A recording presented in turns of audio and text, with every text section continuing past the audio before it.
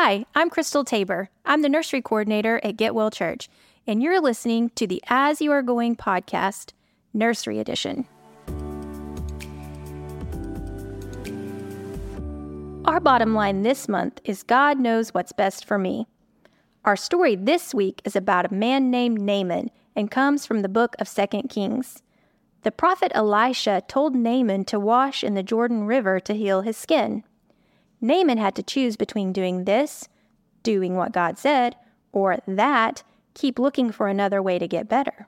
Naaman did not understand why God told him to dip in the water 7 times, but Naaman learned that God knew what was best for him, and we know that God knows what's best for us too. How many times did God tell Naaman to dip in the water to make his boo-boos go away?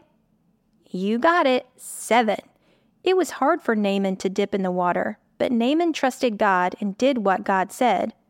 What happened to Naaman's boo-boos when he dipped in the water 7 times?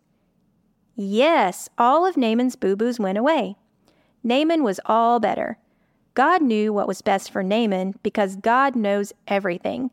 Just like it says in the Bible verse we've been learning. It says, God knows everything. 1 John 3:20. Let's say that verse together. Just say what I say. God knows everything. 1 John 3:20.